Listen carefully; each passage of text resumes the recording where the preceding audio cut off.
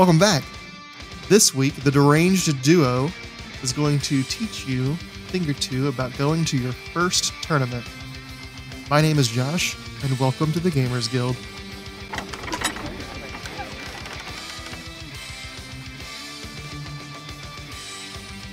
So, today it's a little bit different. First of all, it's just two of us, the Deranged Duo, myself, Josh, and I am joined by Kenny, my co-host, both here and in our other podcast, Advanced R&D. How are you doing, Kenny? I'm doing great. It's really weird to record something just the two of us because usually we have at least one other person joining us. Yeah, so it's going to be like our regular talks, like in person, where we talk about a bunch of dumb stuff, but now people are going to be privy to it, and it's going to be a little weird, maybe. Yeah, we've got a captive audience. Second of all, this might be short, which this statement may or may not get cut out if it is or is not short. Because there's only two of us, and there's really not a whole lot to talk about that other parts of the cast aren't going to talk about anyway. But we wanted to kind of hit some highlights for specifically if you're ready to move on to going to your first local event or traveling a little bit to another event, semi-locally, like an hour away or something. What's some things to expect? What's some things to prep for? So you're not kind of caught off guard. You kind of have a starting point. So, particularly what we want to talk about is some stuff about miniatures tournaments. Some people, probably have gone to card tournaments or, maybe even as a kid, maybe chess tournaments or other kind of tournaments. And what we want to talk about is some of the things about going to a tournament for Marvel Crisis Protocol if you've never been to a miniatures tournament. Kenny, you actually have a little bit of experience sort of more recently than I have anyway, transitioning from a minis tournament or from a different style tournament to minis tournaments. Do you notice any differences between the two from where you came from? Yeah, there's definitely some differences. So for those who might not know, I am a Star Wars Destiny refugee. FFG canceled the game, and I was looking for a new love in my life and ended up on Marvel Crisis Protocol, and I've loved it ever since. Never looking back. I thought you were going to say you found me, and I got really upset when you didn't. I did find you too. You're Yes. part of my love for Marvel Crisis Protocol. Oh yeah. So coming from a card-based game to a minis game, it's quite the difference because in those games it's a lot faster rounds. Like you're playing your game, you're done in like maybe 30 minutes tops. And then here it's a lot of the times you're playing an hour and a half, and two, with that, like you're standing a lot more. A lot of minis games and tables and stuff like that, at least at our shop and other shops I've been to, there's not really chairs or like they're higher mounted tables. So you're on your feet a lot more, which was a different thing for me. I found myself needing to wear better shoes, surprisingly, to be able to stand in for longer, because part of the endurance is that physical endurance of your feet. Yeah. I originally came from Magic a long time ago and played War Machine. And that's definitely a big part of it is the rounds being a lot longer was really odd. It felt like I had a lot of time once I started getting used to the game. But yeah, definitely the biggest thing was having to stand at like a waist high or taller table for an hour and a half at a time can be really hard at first.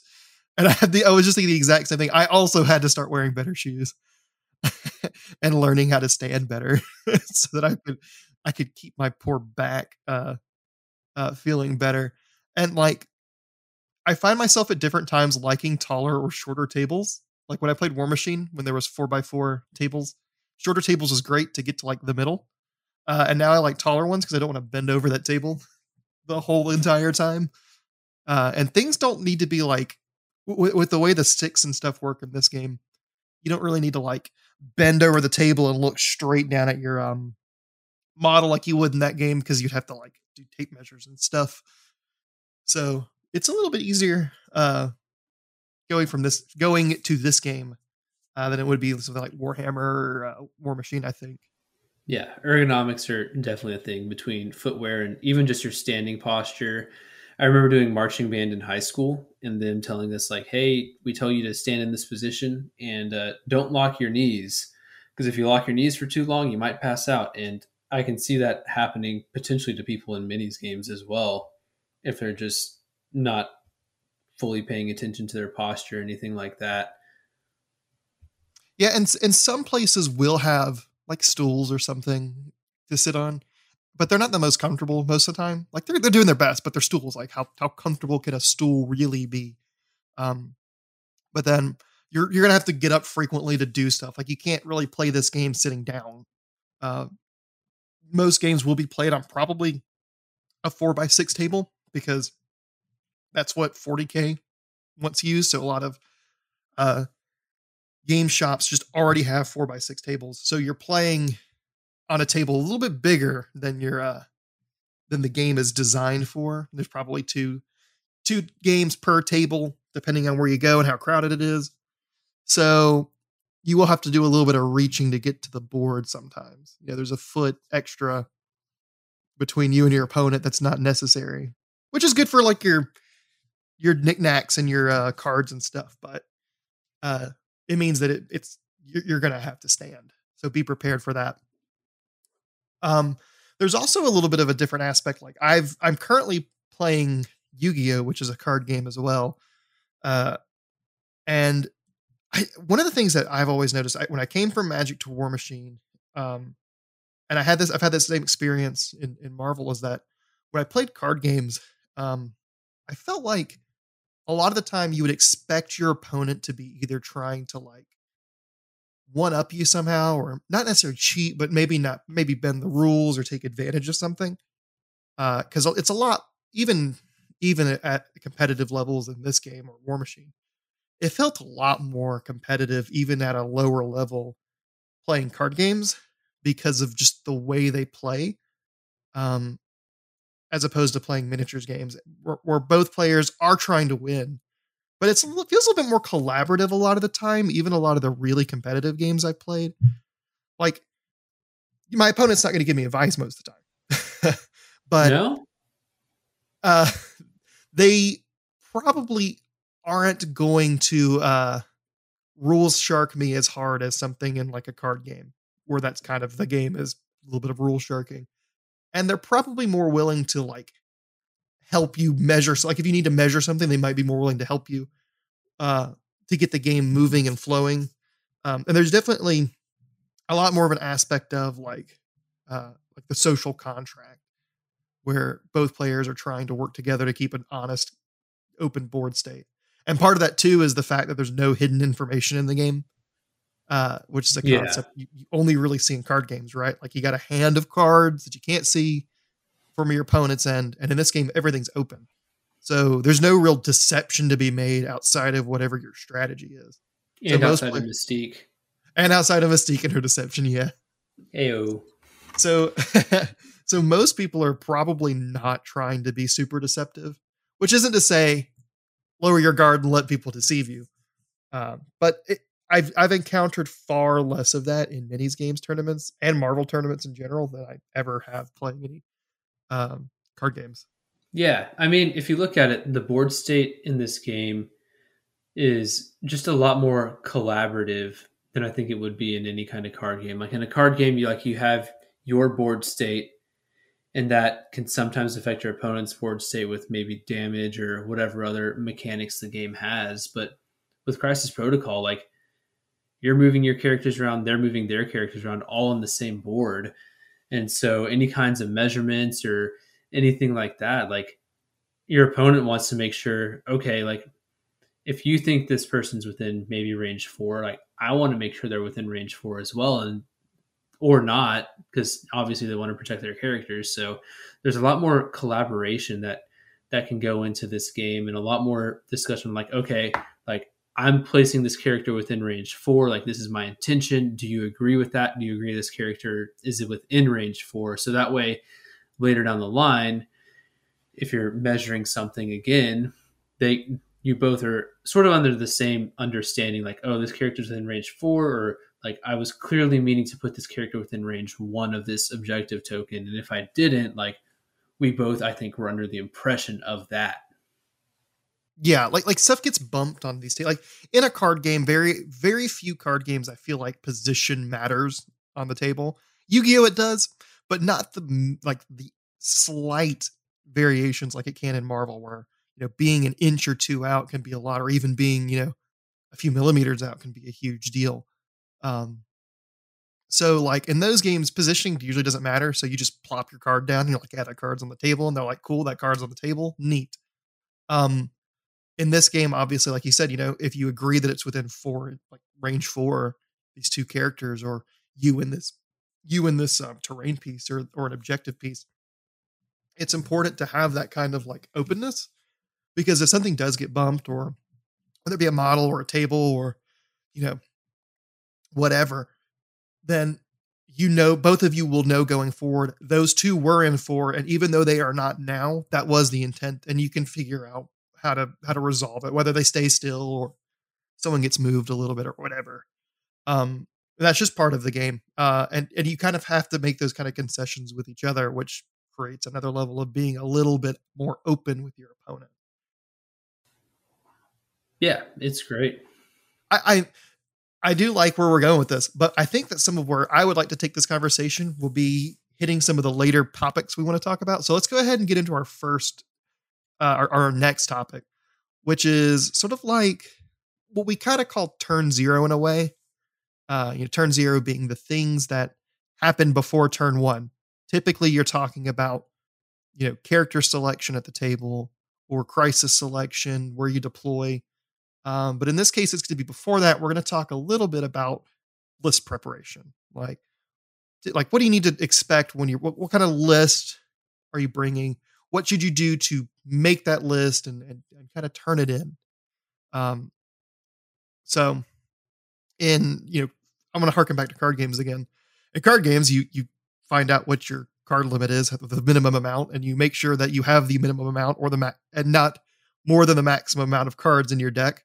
And then at a bigger tournament, you'll probably have to fill out a deck list, and at smaller tournaments, you don't. And your opponent doesn't know what it is until you start playing.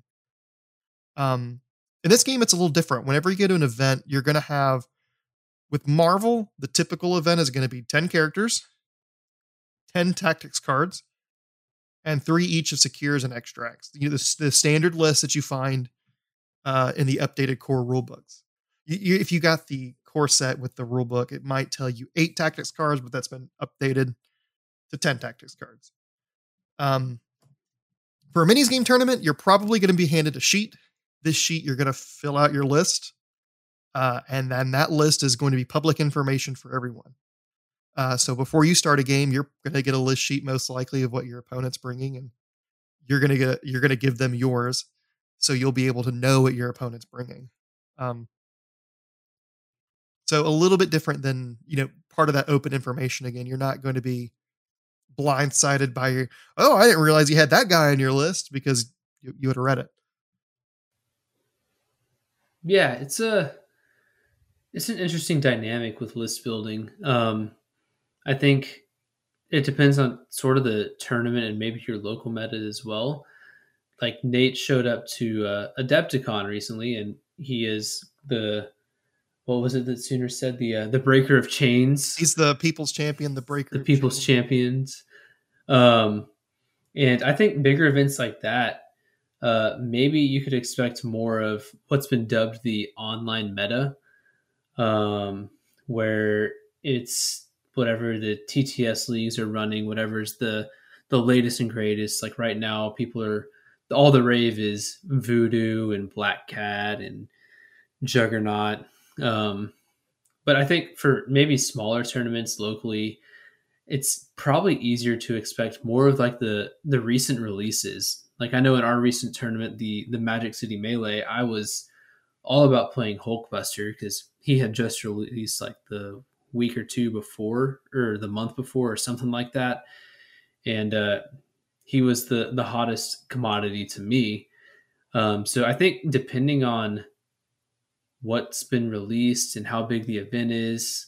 Maybe you can help tune some expectations on if you're trying to win it, like what to build for, what to expect, or if you're just trying to have fun, like just go walk up with your Oops All Brotherhood roster and all 10 Brotherhood characters. Like list building doesn't have to be like this big complex thing. Like if you want to run something, run it. If you want to try and win the event, then maybe try and game what you think the meta will be at the tournament. Yeah, meta referring to sort of like the overarching uh what people are going to be bringing mostly. The meta game sort of refers to what's being played. So there's Marvel Crisis Protocol, the game, and in it are the pieces, and the most popular pieces sort of are the metagame or the most popular strategies, the way it's played. It's kind of that's a better explanation, I think. It's the way the game is being played is the metagame. So when we're referring to that, we're talking about that's kind of what we're talking about. So like the when Kenny's referring to the online meta, it's what the people playing and having success in the online environment, what they're doing, and that defines what the meta is or the meta game. But yeah, like I think it's totally valid even to just ignore speaking the long-winded explanation of what a metagame is. It's perfectly valid to just ignore it half the time. Yeah. A little call out to another podcast, Strike Better. One of the hosts, Ryan Farmer, played a Web Warriors roster, and from what I understand, I don't remember exactly, but from what I was told, he played exclusively Amazing Spider-Man Leadership just because he wanted to do it and he wanted to play it as much as possible. And I may be I may be prescribing some intent to him, and I apologize if I am, but I think that's a perfectly valid way to play any competitive event, even a high level one.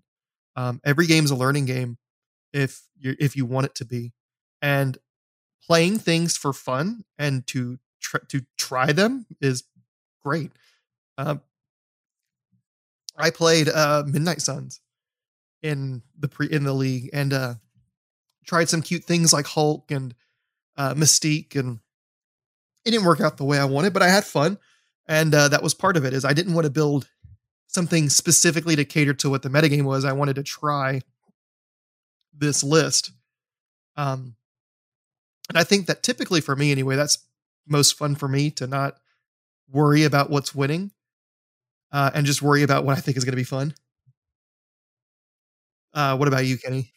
Yeah, I'm the same way. Like I think you know this pretty well about me. Like I'm never going to walk up to an event with what people have dubbed the strongest list or the most meta or powerful thing at the time. I usually try to roll up with like, oh, this idea sounds fun. Like I said, Magic City Melee, I was all about playing Hulkbuster, and I thought he sounded fun in Criminal Syndicate because he offered control, was tanky, was healthy on both of his sides of the card, whether he be in the Hulkbuster form or the Tiny Iron Man form. He sounded fun, and I actually did pretty well with it. Ended up placing second, which I was pretty proud of. Other events like NashCon last year, I played some Defenders. I've played Inhumans in Wakanda before, even though that wasn't like the most meta call at the time or anything like that. I don't know. Like I personally just like having fun with this game, and playing what I think just sounds like a good idea at the time. I'm looking at playing Defenders again, thanks to Nate and Sooner kindly calling me out in the last episode. Was mighty mighty friendly of them to do that. And so I don't know. Like I said, I just like playing what I think is fun at the time, and sometimes it's good, sometimes it's not, and that's just the reality of how I like to play the game. But if other people like to play the strongest thing, like I can't really fault them for that because I mean it's what they like doing. So just do what you like, and then have no shame in doing that. Yeah, and typically if you're trying to, if you are trying to cater yourself towards the meta game, that's sort of a more studied approach, right? Like I don't think I could just if you're just now getting to your first tournament, it's going to be very hard to by yourself figure out what is being played. What you'd have to do is, look into online discussions or talk to experienced friends, maybe people who are organizing it or people from the area that you're going to or in your area about what are some things to expect in the wider game and sort of what are some ways to cater your builds towards those options to either use them yourself or to uh, counter them or to play against them. Um, Again, unless your goal is to just win the event, which we're talking about your first tournament, and that shouldn't be your goal. More on that later. Um, you should be concerned with having fun and learning what the metagame is through play at these events is probably better than stressing out over, well, if I bring this, I'm going to lose to this and this and this. Cause until you get some tournament experience, it's you're, it's all going to run over your head anyway, most likely. Yeah. Moving on from list stuff, because we could have the whole cast about how to build a list. No joke. We've done whole podcasts about building lists. It's true.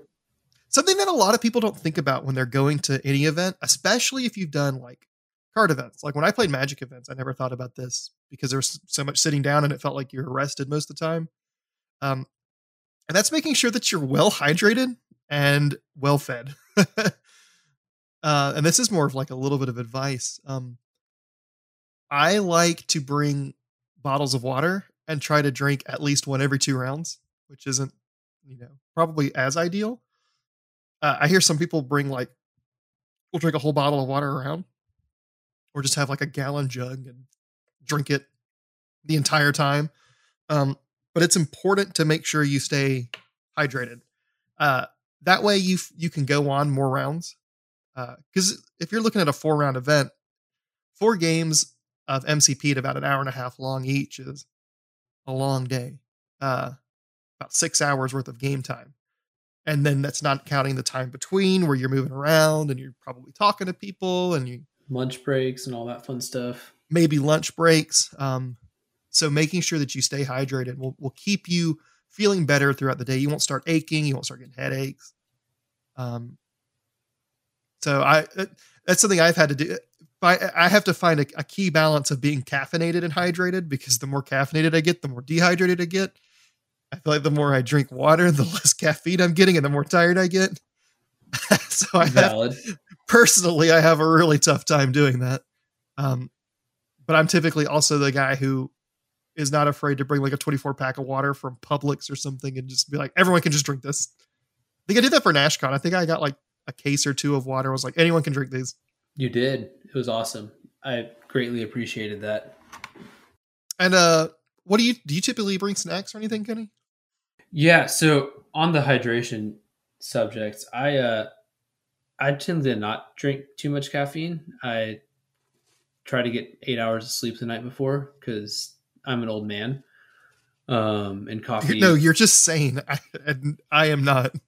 As I drink my extra large Milo sweet tea filled with sugar and caffeine at 10 o'clock at night or whatever it is. Yeah, probably not the wisest idea. But I tend to, like, I think one of our tournaments I brought like a half gallon or gallon jug of water. I don't remember the exact size of it. But with that, you want to make sure you're also not drinking too much during your rounds or between rounds, because then like during your next round, you might have to go take a leak in the middle of it and that'll throw you off. And if you have to pee during the middle of a round, like you get kind of jittery and antsy and it can be playing some different mind games on you. But as far as like snackage, I'll usually try and like eat a granola bar or something like that between rounds. I try not to eat too much junk food, just because that stuff is addicting, and then I can find myself eating too much, and then it's just then I like don't want to eat like an actual like nutritious meal or anything like that during any kind of lunch break or whatever. Like I want to have good, smart brain foods. Yeah, I typically like to bring like rich cheese or peanut butter crackers, depending on my company. One of my friends, he's allergic to peanuts, and we had a really big scare one time when we went to a big event, and I was eating some of my peanut crackers and touched his stuff, and he came and got his. I don't remember why I think I was moving it or something, and he came and he got it, and a couple minutes later he goes, "Were you eating peanut butter crackers over here?" I'm like, "Yeah." He's like, he just shows me his hands that he's breaking out. Oh, jeez. So, but he was fine. It was minor. Um, but that's typically my go to is to eat. I think I also to NashCon brought a big pack of Ritz crackers for everyone to eat on. Uh, Yeah. which I think my goal for that is typically to eat one between rounds, every round. Eat something between every round, like after, like just snack, not a big snack. Uh, you know, like I said, crackers are good. Um, Peanuts maybe. Those are kind of salty, but if you're staying hydrated, it's not as bad. Yeah, you need some kind of like electrolytes, and I think salt is an electrolyte. I'm not a We're not nutritionist scientists or a scientist or doctors. or We're just doctors. idiots. Yeah, a couple dimwits. But yeah, it definitely there's a big difference between staying hydrated, staying somewhat well fed, and not like in terms of how you're going to feel by the end of it and how you're going to feel in the rounds. And it felt like the easiest thing when I used to play, I would just drink Coke and not eat except for during lunch breaks. And I'd feel like crap after a tournament, and I hated it. And then once I started, someone just advised, "Hey, just drink some water." I was like, whatever, I'll just fine. And I did, and I'm like, okay, yeah, this is great. This is so much better.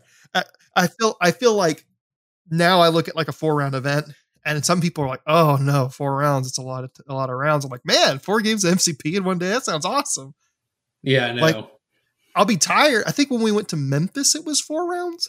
Well, it was 4 rounds, and then you and I did the 4.5 hour drive back afterwards, and we got home at what 1 a.m. Something like that. It But was brutal. I could have gone a 5th round. I felt great. And I think I had a bottle of water. I think I did like I said, a bottle of water between each round and like crackers or something. Yeah, And we I ate. probably could have gone another round, but I could not have driven home. Yeah, that was probably the problem. Which, unless you have anything else to talk about with food, snack foods, lunch foods, and stuff. Yeah, just eat stuff, drink stuff. Don't let yourself dehydrate. Don't let yourself be malnourished or anything like that, because it's not fun for you. It might not end up being fun for your opponent. Hanger is definitely a thing. God, I get super hangry. Yeah. And you want I to am, be having a good time when you're coming to these tournaments, and you want to make sure your opponents are having a good time. So don't be that guy or girl. yeah. I am the embodiment of the Snickers commercials where they're like, "Are you hungry?" You turn into a diva when you're hungry. I am that exact embodiment. So in order to stay cheerful, I have to be eating at these events. Oh yeah. Uh, so let's kind of segue that a little unsuccessfully into what our expectations are for a first tournament. Maybe into like your first tournament in area. We're mostly who we're targeting this at, obviously, are people who may not have played in an MCP event at all, maybe not a minis game event or any event. So, what are some goals and some expectations you should have going into that? And why don't you get us started this time, Kenny? Yeah, I think so. When we had our first tournament, it was, I think, early March or late February of 2020. So literally like right before COVID hit. I think it Um, was sooner than that because I think Wakanda had just come out. it might have been sooner. I don't know. It's obviously been like over 2 years. Well, So no, it was Venom because I scarred you for life with Venom in that event. I was hoping to get through this without being reminded of that. Um, Never. but as far as first tournaments go, I know I guess somehow managed to place second in our tournament, but there were a lot of other new players as well. So again, it was like a bunch of good rolls of the dice and stuff like that. Nothing like my gameplay, I think, really won me that game or won me those games. So as far as like first tournaments go, my biggest expectation I think during my first tournament was one, have fun. Like I had a bunch of friends there, was meeting new people like you, and just overall had a really good time with it. My second expectation would be to just learn during your games. If you're very new, there's a lot of things that you can learn from the other players. Like, don't be afraid to, after the game's done, whether you won or lost, just, hey, what could I do better? Or what are things you noticed? Anything like that. Because I think in general, like everyone I've met in this community, I don't know if this is true for everyone, but at least everyone I've met has been very positive, willing to help me learn, help coach me through maybe decisions or things like that, or help me question things after games that I did. So just have a humble mindset on like just how to be better if that's really what you want. Or if you're just trying to have fun, then just have fun with it and don't worry about growing your skills or anything like that. Yeah, I can speak a little bit more about, 'cause like I said, I've been playing a lot of Yu-Gi-Oh lately, and it's a new game to me. And my goals and my expectations, my goal every time I go to an event is uh, to try to win one more time than I did the previous. So the first time I went, I just wanted to win a game. Even if it was round six, which I don't think we did rounds. I don't think I've been to a 6 round event for that yet. If it's round six, I'm in the bottom tables, and some guy that barely wants to play at all, and we're playing, and I win that game. Cool. I felt good. I got the one win. And then the next time I go to an event, I want to get 2 wins. And I don't beat myself up if I can't win, if I can't accomplish that goal, because I'm still learning. It's the same with this game when I first started. I think the first event we had locally, I think I won. You Um, did. and I think a lot of that had to do with the fact that I was one of the few people in that event that had previously played a minis game. You guys had all come from Star Wars Destiny, Yes, there are a and large amount of us. so I think a lot of the competitive players were coming from a card game and having to learn how to play a miniatures game. And I was the probably one of the few competitive miniatures players there. And the previous miniatures players there were probably not as competitively focused as I was. And so I just came with a little bit of a different mindset and a lot more experience. Um, I remember a few of the games. It was so long ago. I remember torturing you with Venom, and I remember my last round when I fell in love with Crossbones for the fourth time, and because Yeah. it was something my opponent Wait, did wait, too. wait, wait, wait. Hold up, hold up. How come I get shamed for not playing Doctor Strange and no one shames you for not playing Oh, I get Crossbones? shamed all the time. This is unfair. I get shamed for not playing Ghost Rider, Crossbones, uh, Sinister. Uh, I don't. I need to put together a list. I'm pretty sure I could make a roster of all the characters people meme on me for not playing. Look, I just demand equality on this podcast. I expect people to make fun of you next week. Well, they did make fun of me last week. You were just so blinded by your rage over not I, having seen Doctor Strange in so long that you missed it. I was very rageful. Yeah, I know. I was irate. You were very mad. But I didn't write a love letter to any of my favorite characters. That's true. All right, back on back onto our subject Back on matter at track. hand. And when I went into those games, a lot of especially when I do miniatures games, even if I'm trying to be competitive and win, my goal is to just meet new people and have fun games. If I win, that's great, and I'll be happy. If I lose and I had fun, it's great, and I'm happy. And my expectations for those events are to just get through the rounds. 4 or 5 round events. I like them and they're fun, but they can be hard. And my expectation is to see things that I've never seen before and learn from them. When we went to NashCon, I in the lead up to cuts, I think it was 5 rounds, wasn't it? I think so. I think it was 5 rounds and then cut for top 8. So you played 6 rounds day one. Yeah.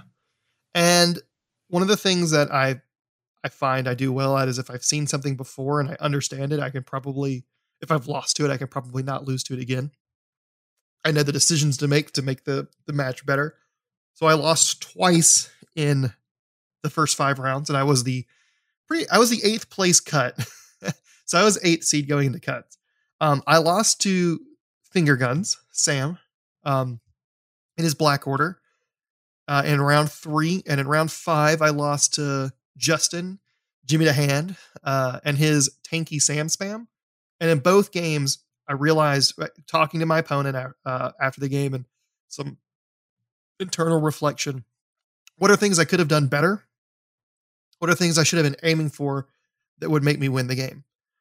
Uh, so when we drew around the first round of cuts and I played Sam because he's the first seed, I came with a much better game plan, and it was much more in my favor when I won that game. Um, Part of it was some unlucky crisis selection for him, and me coming with some newly discovered ideas to help beat his black order. And then versus Justin in the next round, I realized what I should have been doing, who I should have been focusing in his tanky spam build, which I was playing Sam as well. Uh, so I took a team catered into a matchup like that, better catered into a matchup like that, and was able to take that game too. Um, so learning from my mistakes and learning from the games I play is like always my primary goal and my expectation. If I don't learn anything from an event, I think it's probably even if I win an event and if I didn't learn anything, I probably didn't, you know, go walk away with anything in my eyes. Like I don't want to lose, but I want to leave with something. I want someone to show me something I haven't seen before and give me a great game. Yeah, what's the cheesy saying? It's like, yeah, I may have lost the game, but the only way I truly lose or is if I don't learn from it or something like that. I Like don't know, maybe. it's true. I mean, if I ever lose a game, like I want to have at least learned something. Otherwise, it was just a waste of time, really. Um, I wouldn't say that. I mean, there's a lot of reasons you can lose, and I think that you're still supposed to have fun. Like the real goal is to have fun. The macro goal is to have fun. The macro goal is to have fun. Or in the micro goals, learning is great. But if you play a matchup that you played a bajillion times and stuff just doesn't go your way, or your opponent does something a little unexpected, or you're expecting something maybe optimal, quote, quote, and they don't do the optimal play and it messes you up. I don't think there's anything wasted on that if you had a fun game, but um, definitely when I go to these events, I'm trying to experience those kind of games where I'm learning new things and hopefully giving it to my opponent. I'm giving them a good game. Yeah, maybe wasted isn't the right word for it, but I feel like in general, like any game you play, there's probably at least one thing you can learn from it, whether it's just something very, very minuscule or something a lot larger. I don't know. That's at least how I view it. Mhm. Yeah, and I think it's good to have micro goals like that. Like your goal, especially going to your first, should never be I want to win the tournament, because you're setting yourself up to be disappointed.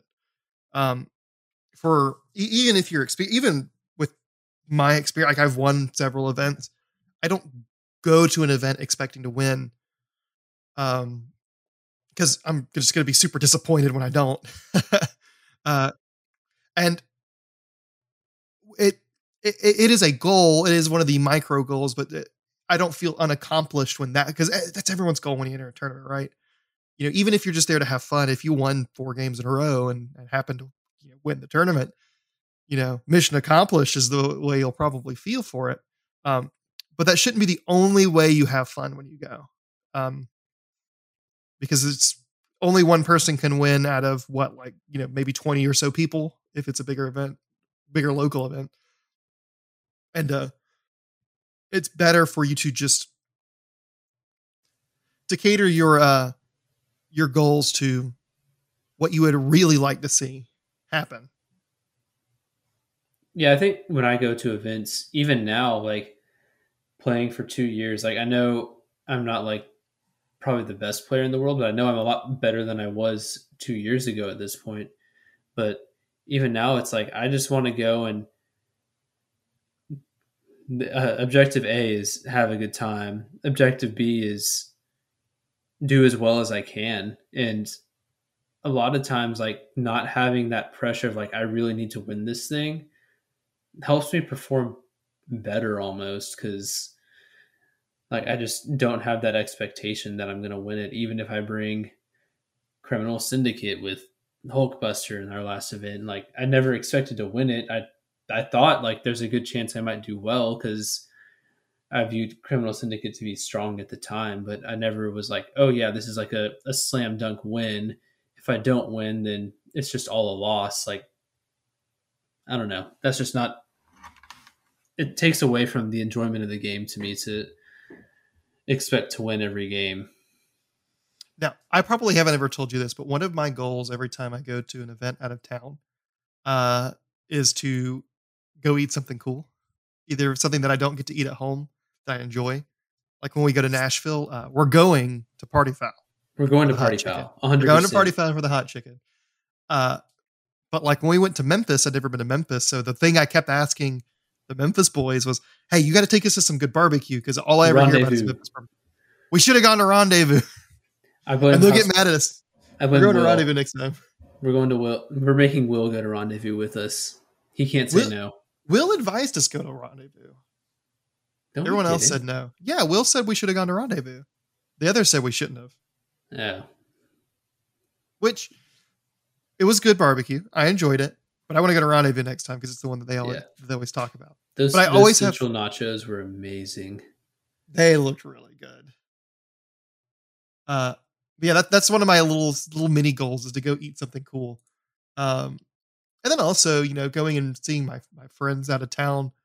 Uh, and for like when we went to NashCon and like the first time I went to Nashville and met Nate, uh, sometimes it's just, hey, I've been talking to these guys online for, months. Getting to meet them for the first time was really fun.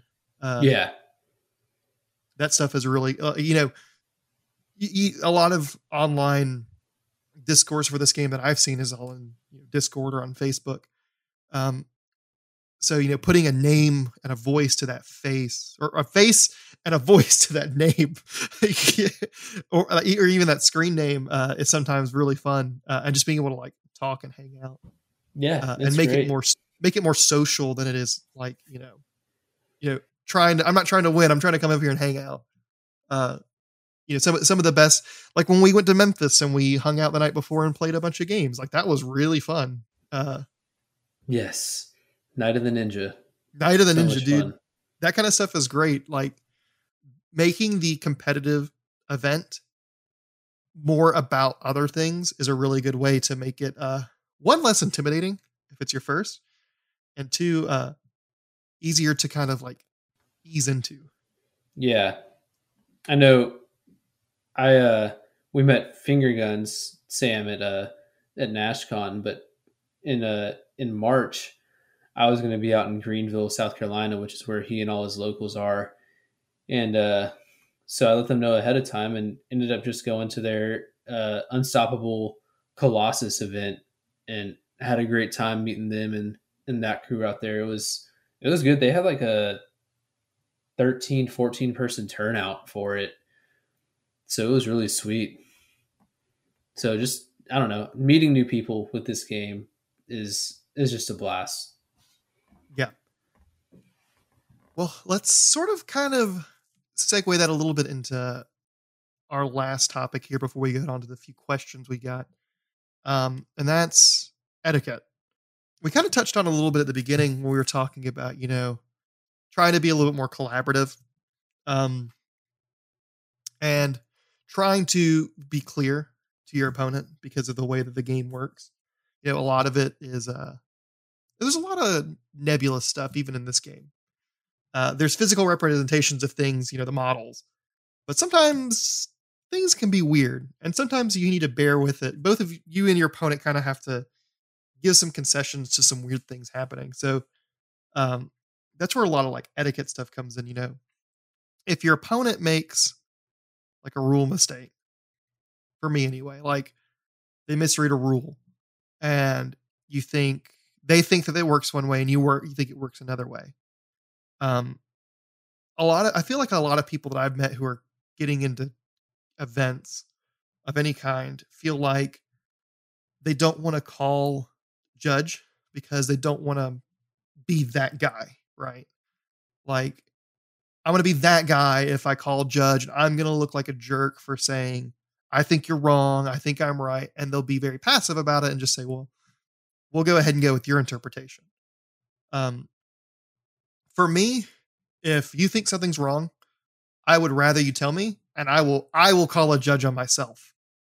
Um, if there's any mistake, because to me, making sure both me and my opponent are on the same page as for as much of the game as possible is one of my number one priorities when I play someone.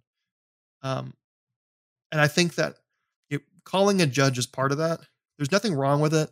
It's it should be part of what you expect to happen for you to do and for them to do, because the judge is there to be a mediator and to know the rules, or have the resources to find the rules when there is like you know a dispute on how something works.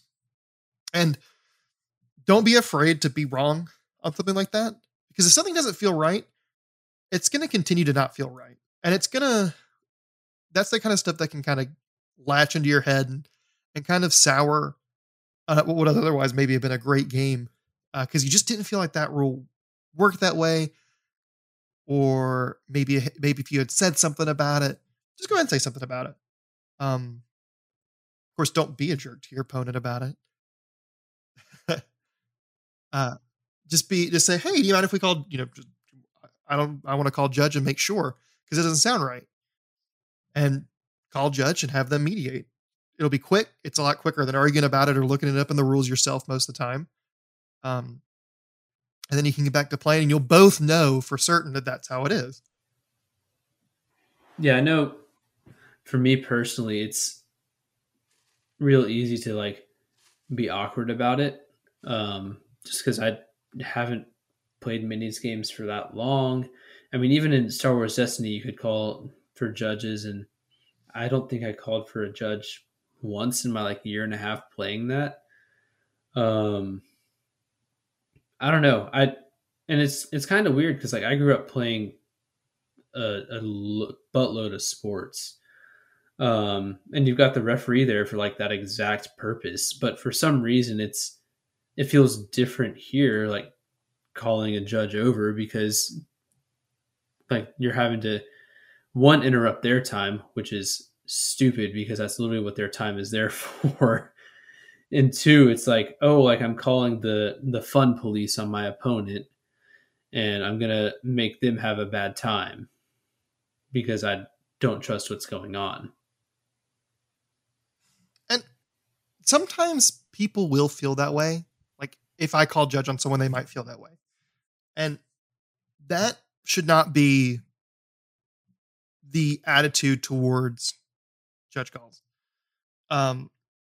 Like one of the examples I always think about when I'm thinking about when calling judge on myself is I was playing a game at a local, like when I was playing Magic, I was playing at a competitive qualifier event for a local event thing. It was really weird and a long time ago, but I drew a card, and the card below the card I drew stuck to the card. And when I put it in my hand, I had drawn 2 cards instead of 1. And my opponent never would have noticed. I could have gotten away with it, but I just immediately put those 2 cards down, called judge, and my opponent looks at me like I'm crazy. Like, what did I do? Or what he thought, he was probably thinking, what did he do? And just told him, I have this problem. I did this thing. How did I resolve it? And I actually ended up getting a warning, which was fair. But in that moment, what the judge told me was, had I gotten judge called against me for that, that would have been something like a game loss. Which there's a lot more strict things in card games when it comes to judge calls. Right. and like infractions and stuff. And a little bit more, you call people when there's a problem, less than you want to know how something works. Um, so in this instance, calling the judge and saying, "Hey, I did something wrong. Please fix it." It ended up being better for me. And it really kind of broke the ice on what I should call judge for. And like I said, if we're in a game, like I probably have done this with someone. If someone doesn't feel like something I'm doing is correct, I'm more than comfortable calling a judge. And I've had instances I can remember this one clearly. There was a really weird rules interaction in War Machine that I had researched and figured out that this is how it worked, because that game is much more complex than this one. Knew for a fact that this rule worked this way, and it was unintuitive and didn't seem right, but whatever, that's how it works. So I went to an event and I made a play where I used that interaction. And my opponent's like, "That's not how that works." And I'm like, "That is how that works." And he said, "I don't think that's how that works." So that's fine. We can call judge and they should be able to look it up, find it, and we can get, an impartial look into it. And funny enough, the judge had also not seen this really obscure interaction, and he ruled against me.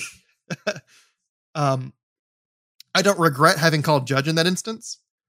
I would much rather my opponent have been satisfied with however we did it than sort of strong arm him to be like, "This is how it works. Trust me, this is how it works." And then him be, upset about it later, even if he found out it was correct. I was happy that the judge made a ruling for us. And I showed him later where I'd done my homework and found out that stuff. He's like, "Oh, that is weird." And I'm like, "Yeah, it doesn't make any sense and I hate it, but that's how it works." And we both had a laugh about it, and we went on, and but even with that being a negative call for me, 2 examples of negative judge calls for me, I didn't feel bad about them. I enjoyed that. What it did is it contributed to a positive game for both me and my opponent. And it's not just about how I'm playing; it's about how my opponent's playing too. For me, yeah, exactly. You're an honorable man, Josh. I don't care what Sooner says about you. What does Sooner say about me? You'll have to ask him. So, what are some things, like some etiquette things that you can think of? Like the judge one's a big one for me, because I feel like a lot of people approach me with not wanting to call judge. Like you said, people feel like you're wasting their time, but you're not. Like when I'm judging events, like, please call me. Like when I did War Machine, I was literally constantly walking from table to table answering judge calls, and that was totally fine with me. I liked it. The one thing I can think of just immediately is how to handle dice spikes or dice anti-spikes, I guess is the way to say it. Whether against you or for you or whatever. Because dice are obviously an important part of a dice-based game. And from what I've heard, this game has much more dice variants than others.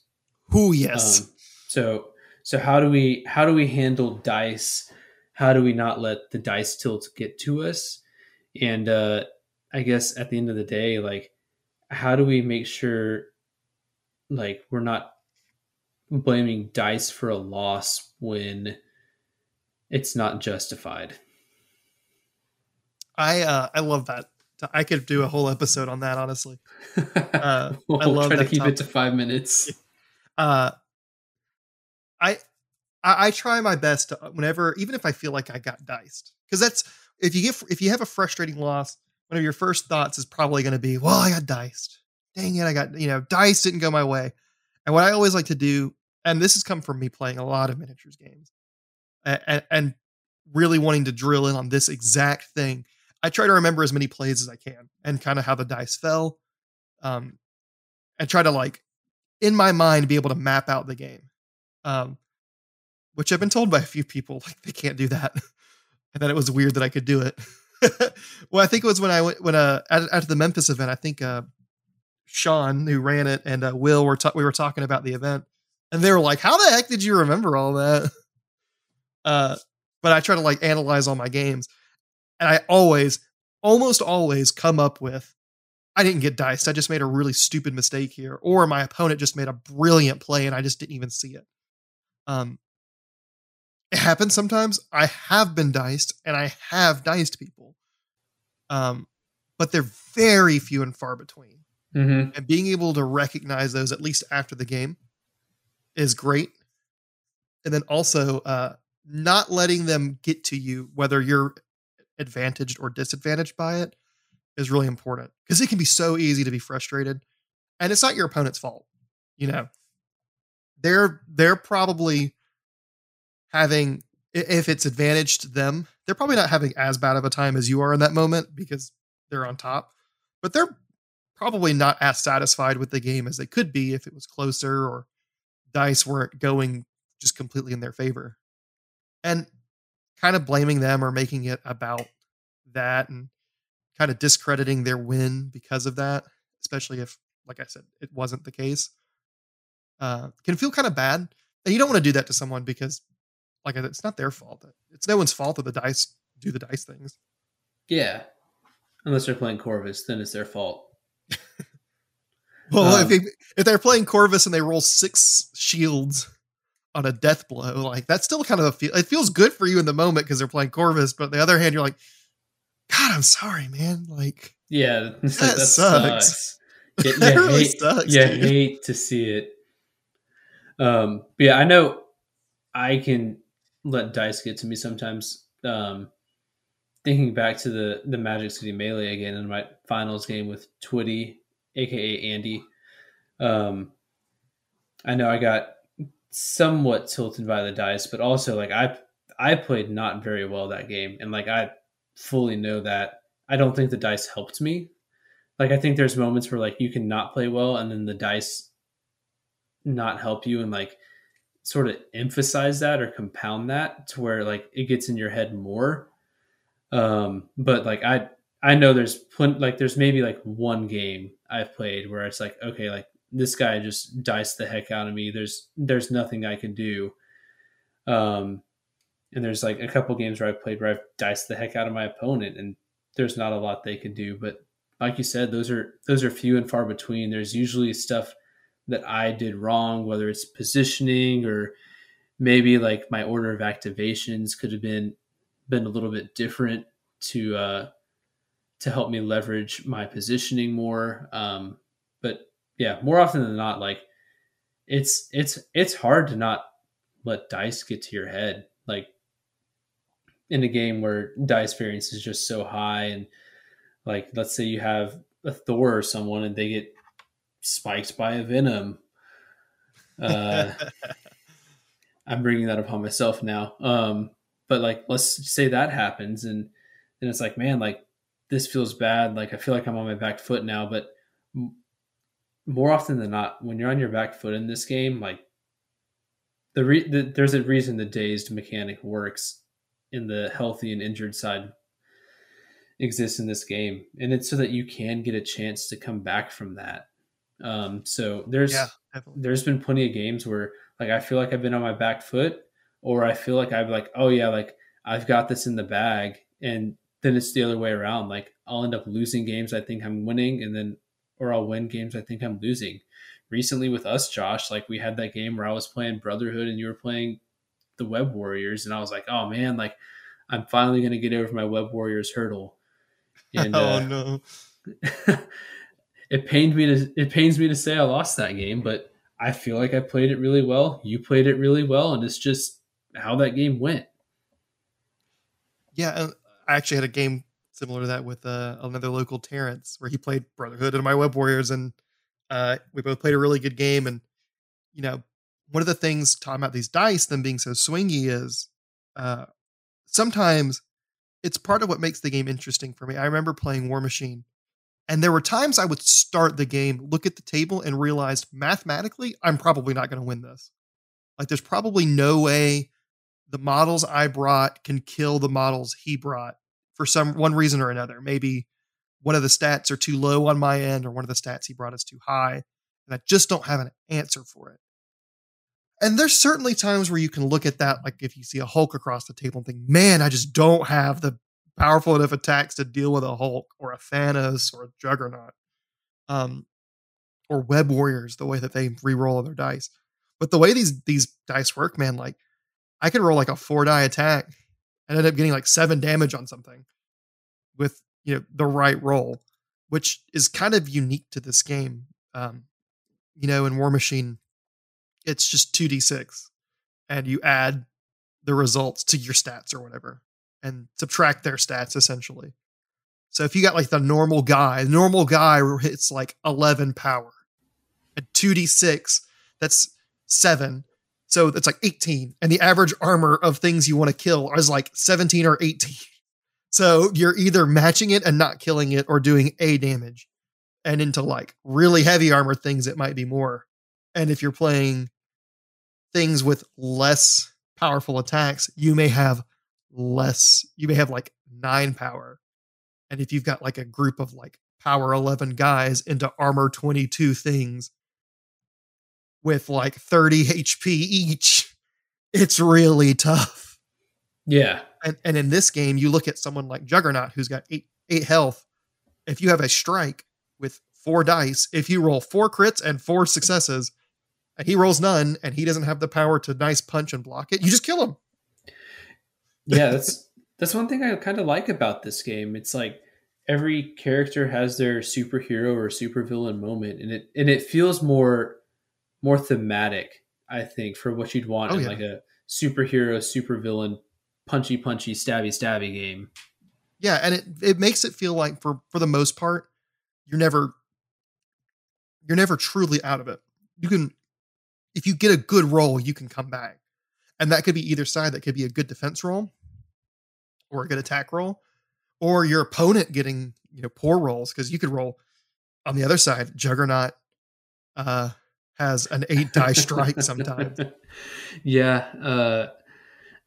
I played a test game with Matthew last month, and Magneto from range 3 one-shot Luke Cage, and then Juggernaut one-shot him on his backside. And it was like, well, there goes Luke Cage. But on the flip side, you could attack with like the 8-die Juggernaut attack and get 1 success. Yeah. And like sometimes if you're on your back foot, you need that. And it's sort of this both ways. Like Juggernaut comes rampaging in, and your bullseye is trying his best to get away with this Kree core, and he swings a big punch, and he like just totally whiffs. Yep. And bullseye gets away. It's awesome. I love it. And it can be that variance can be frustrating when you're on the other side of it, when you're the one that's not benefiting from it. Oh yeah, 100%. That's when I find myself getting tilted, upset. Yeah. And you have to realize that time comes for you too. Yeah. And we are going to realize the bad things that happen to us, so the bad dice rolls, one way or the other, more than we will our own good ones. So keeping that in mind when someone's playing with you, and they're doing good and on the dice, and you're doing poor, keep in mind it may not be as bad as you think, and you've definitely had those games most likely too. Yeah, just be nice about it. Yeah, be nice about it, and then if your dice aren't going the way you want them to, just keep fighting the fight, and you might still win it. That's basically it. Yep. If you start out poor, and then a lot of people say, and I kind of agree with this, I would rather have bad early game dice and great late game dice. Yeah, I'd rather lose that early advantage and then, swing it around late game and close it with great dice. Yeah, I always find myself having the good early game dice and the bad late game dice. It's a curse. I think a lot of our games end up with, you'll be like, man, if I roll better than last time, as a joke, and then like you'll just one-shot 3 characters round 1 or 2. Yeah. And I'm like, what are you talking about? And then I'll start one-shotting your characters, and I'll end up winning. Yeah, that's how our game with the Brotherhood and Spider people went. It was annoying.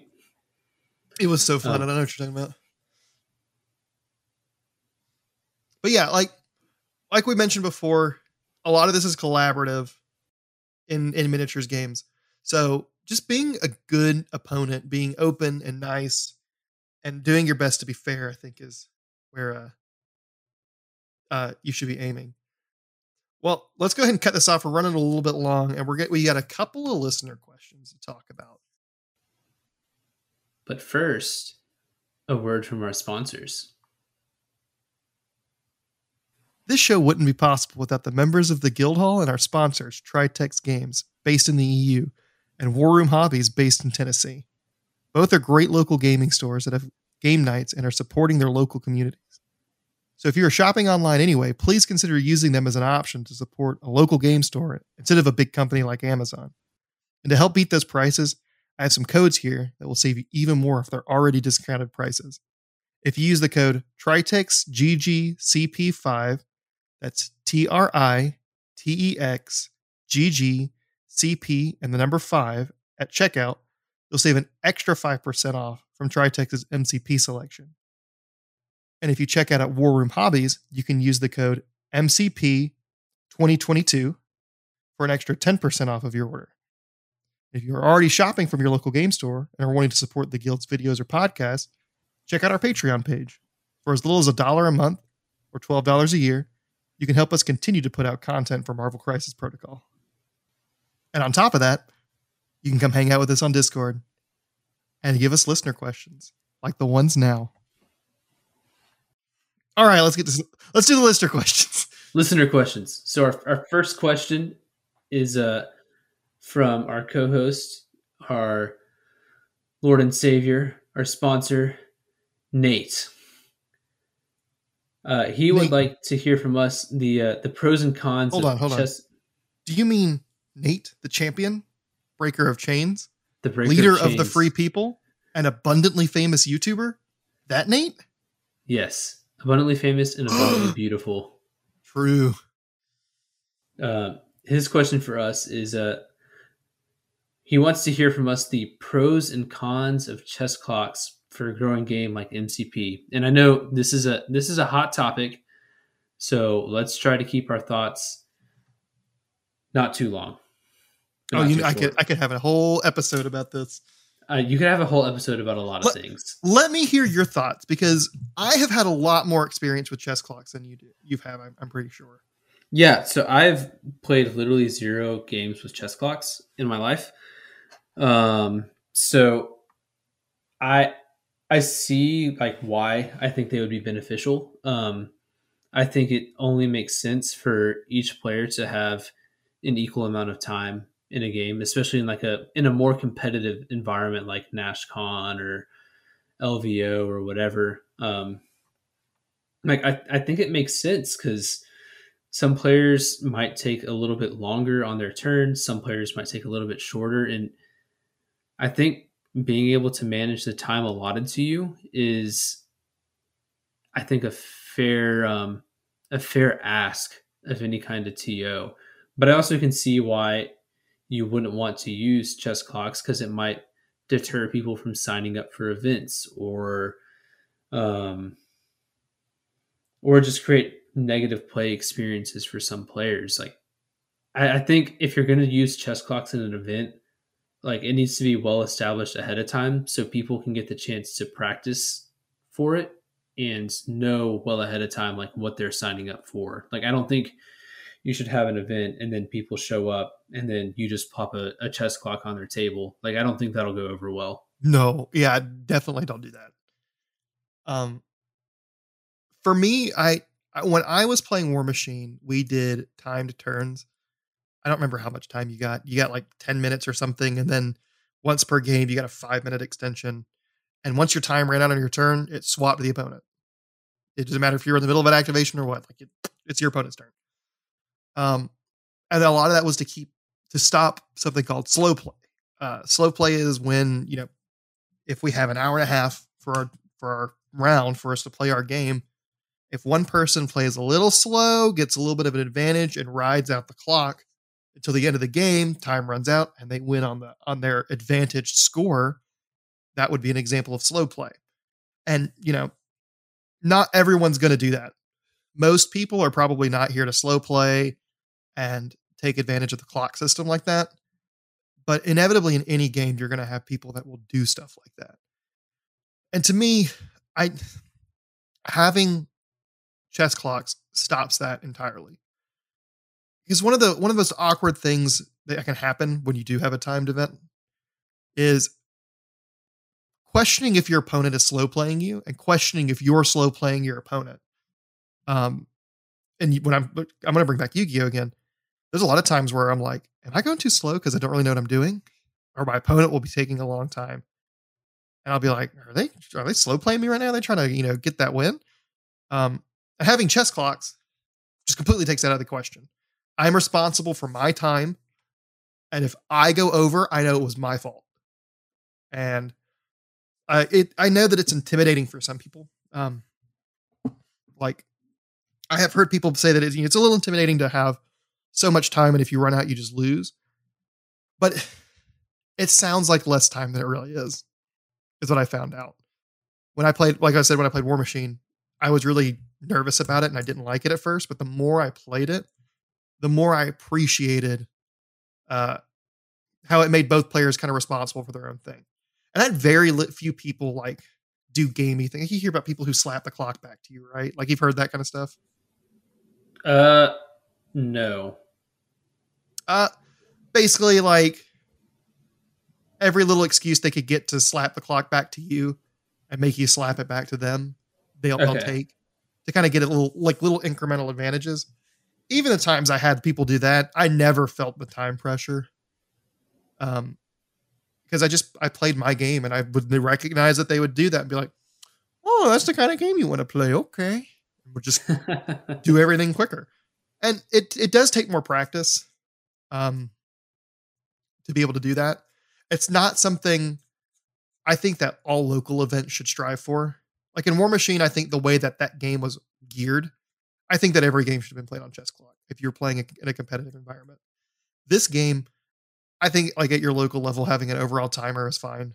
And really chess clocks, I think should be saved for either big cuts, like, cutting to top 8 at an event, or just big events in general. Just to take that little bit of uneasiness out of how timekeeping is done.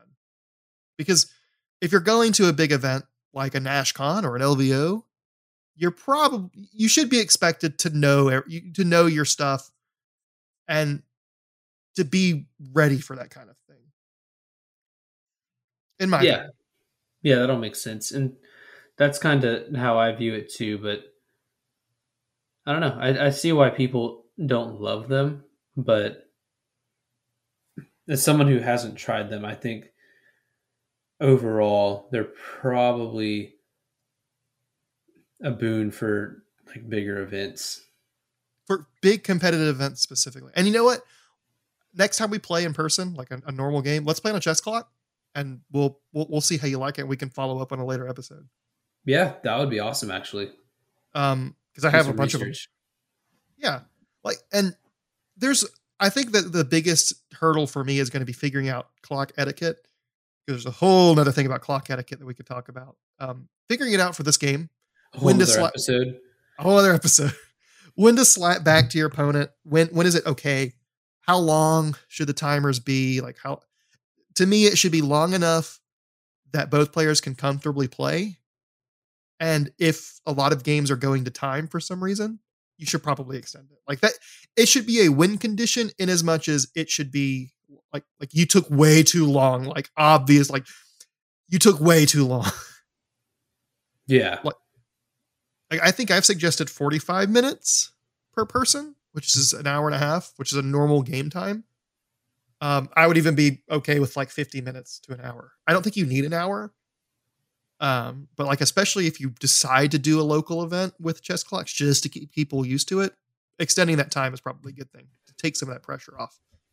Yeah, I think 45 minutes is probably perfectly reasonable per player. I mean, most of the events we've done and participated in have been an hour and a half. And I'm also not like someone who thinks through every single action in great detail. So I'd probably like if I play a game that lasts an hour and 30 minutes, like I'd probably be taking like 35 minutes of that entire time. Like there's going to be some bigger turns in a game which require more thought. But that's why I kind of like just like the 45-minute generic timer instead of having the what was it, like the turn timer Yeah. that you had. Like I Mhm. think that would be not good for MCP. Yeah, especially because like there would be times where like you would have your next turn planned out, and then your opponent would do something that would knock it completely off the rails, and you just didn't have time to think things through. And being on death on chess clock, being on chess clocks. Hold on. And being on chess clocks means that time is sort of a resource. So if you really need to think about stuff, you can just take a minute and think it through, and it's all on your own time. Um, and it's smoother for both people. Your opponent can relax more knowing that your time is being taken and not both of your times are being taken. And you can Yeah, do the same when exactly. your opponent's thinking. But I definitely think this is something we should come back on. Let's definitely play that game and talk a little bit more in depth another time. Um, one of the other questions I got was I had a couple friends that asked wanted some questions for this. Um, one is our local Terrence. Uh, he was asked, Terrence. he was asking what's some advice to give to prep your list before a tournament. We went over that a little bit at the beginning, which we kind of got that topic from him a little bit. um, but I would say if you're wanting to prep a list and build it, a lot of as much practice as you can get. Um, and then we talked about metagame, like know what you should see and what plays well with or against it, and come with a plan. Like how do you want to play the game? Do you want to play objective? Do you want to play beat facey? And then figure out what your best options for that are. Practice them, and uh, don't be reading your cards for the first time at an event that you're planning to try to do well at. Like if you, I think it's fine to come and play. Like, I think at Memphis, one of the guys, Rylan, was playing Dormammu for like the first time. I Yep. played him every round, and it was terrifying. But that's totally fine if that's what you want to do. But if you're wanting to play like an event you win at, you probably want to know your cards without reading them. Is probably the Yeah. best advice. Like you want to be able to know what you've got. Yeah, I'd say also like know, like with your crises and with all the various threat levels, like try to have at least some kind of game plan for what you'd want to do with what you have. Um, that way, like you're if like let's say like you flip 17 points on Infinity Formula, like like oh, like I want to play Doctor Strange and Magic and some other people here who have more potential ranged attacks or who like having that extra power benefit or whatever. Like have some kind of game plan for your good scenarios, and probably have like a game plan or two for what you think are your worst scenarios as well. That way, like you're not going into any kind of game truly unprepared. At the very least, have a game plan for all of your crises. So your half of the game, you know what you're going to do, and then you're just trying to figure out what to do against your opponent's half.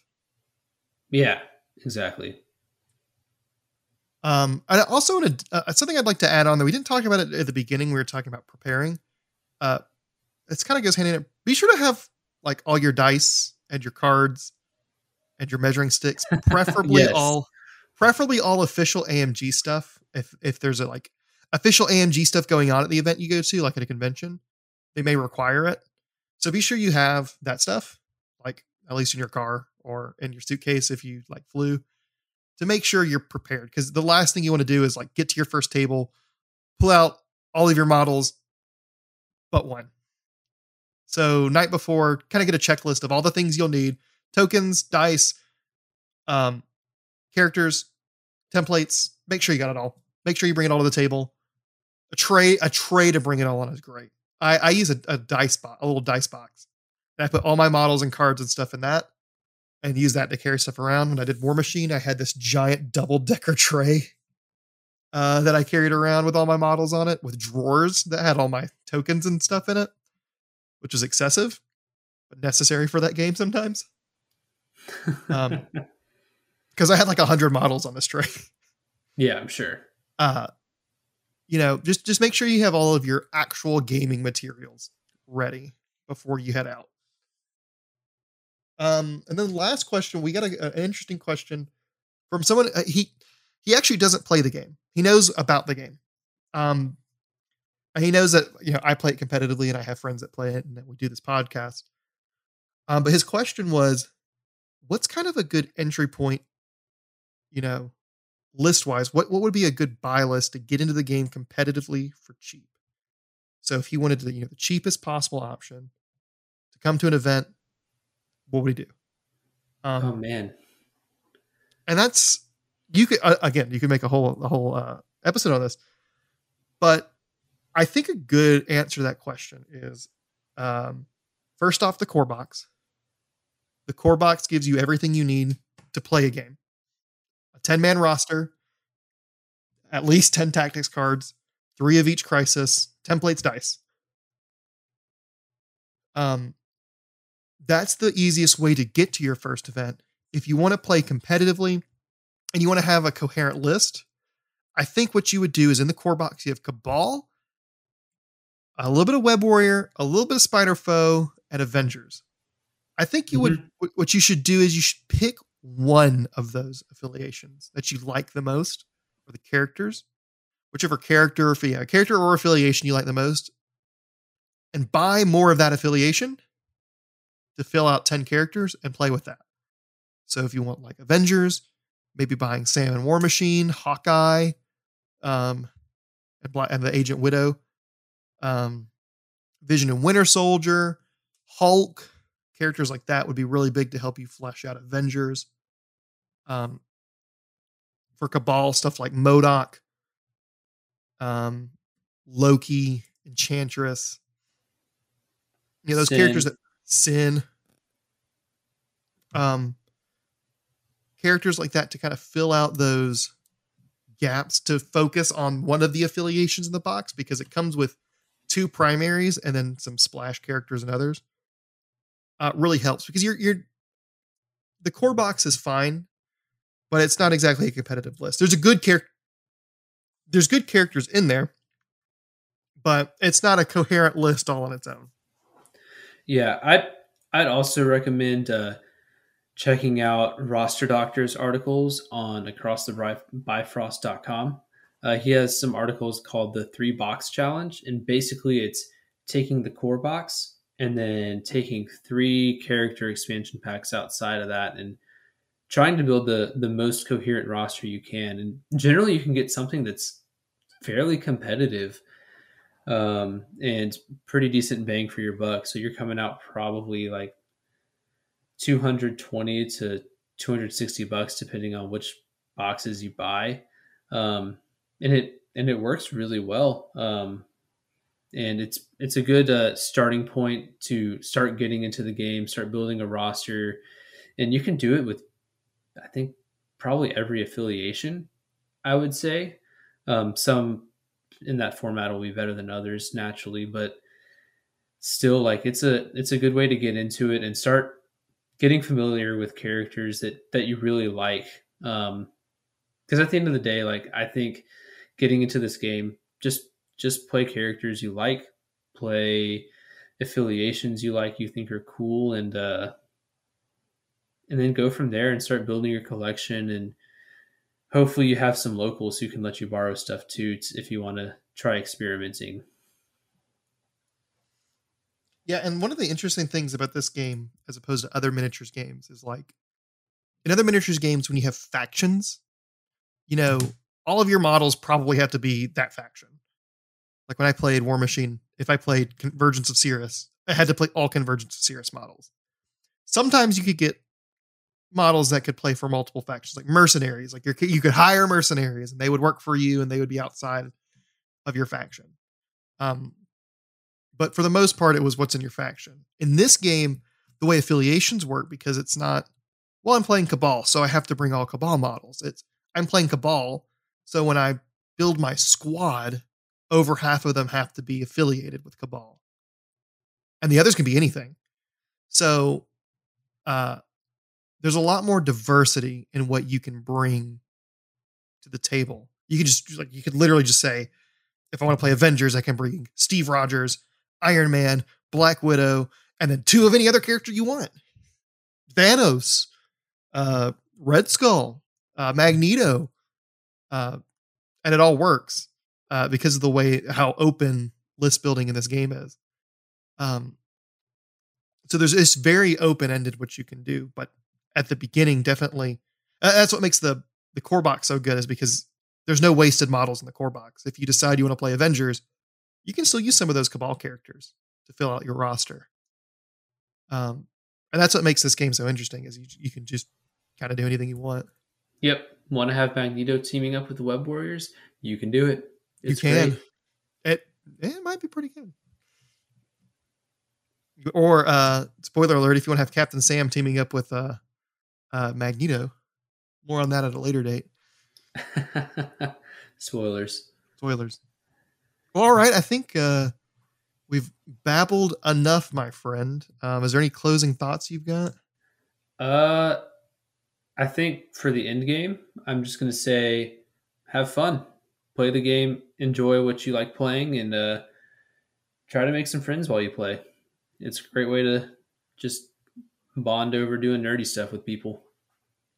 Yeah, I think my end game is going to be similar, but it's going to be go eat some cool food because I like food. Don't be afraid to go try something new when you travel to an event. Yeah, if you find yourself at NashCon this year, join us for Party Foul because it's going to be magical. Yes.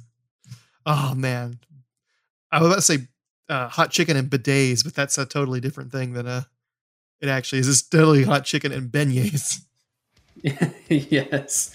I mean, you might need a bidet after the hot chicken. Oh, God.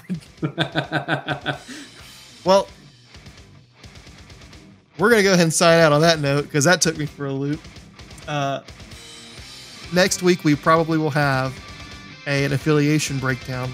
Or not. Maybe we'll talk about something else because Kenny has totally messed with my mind with that statement. And until then, keep on gaming.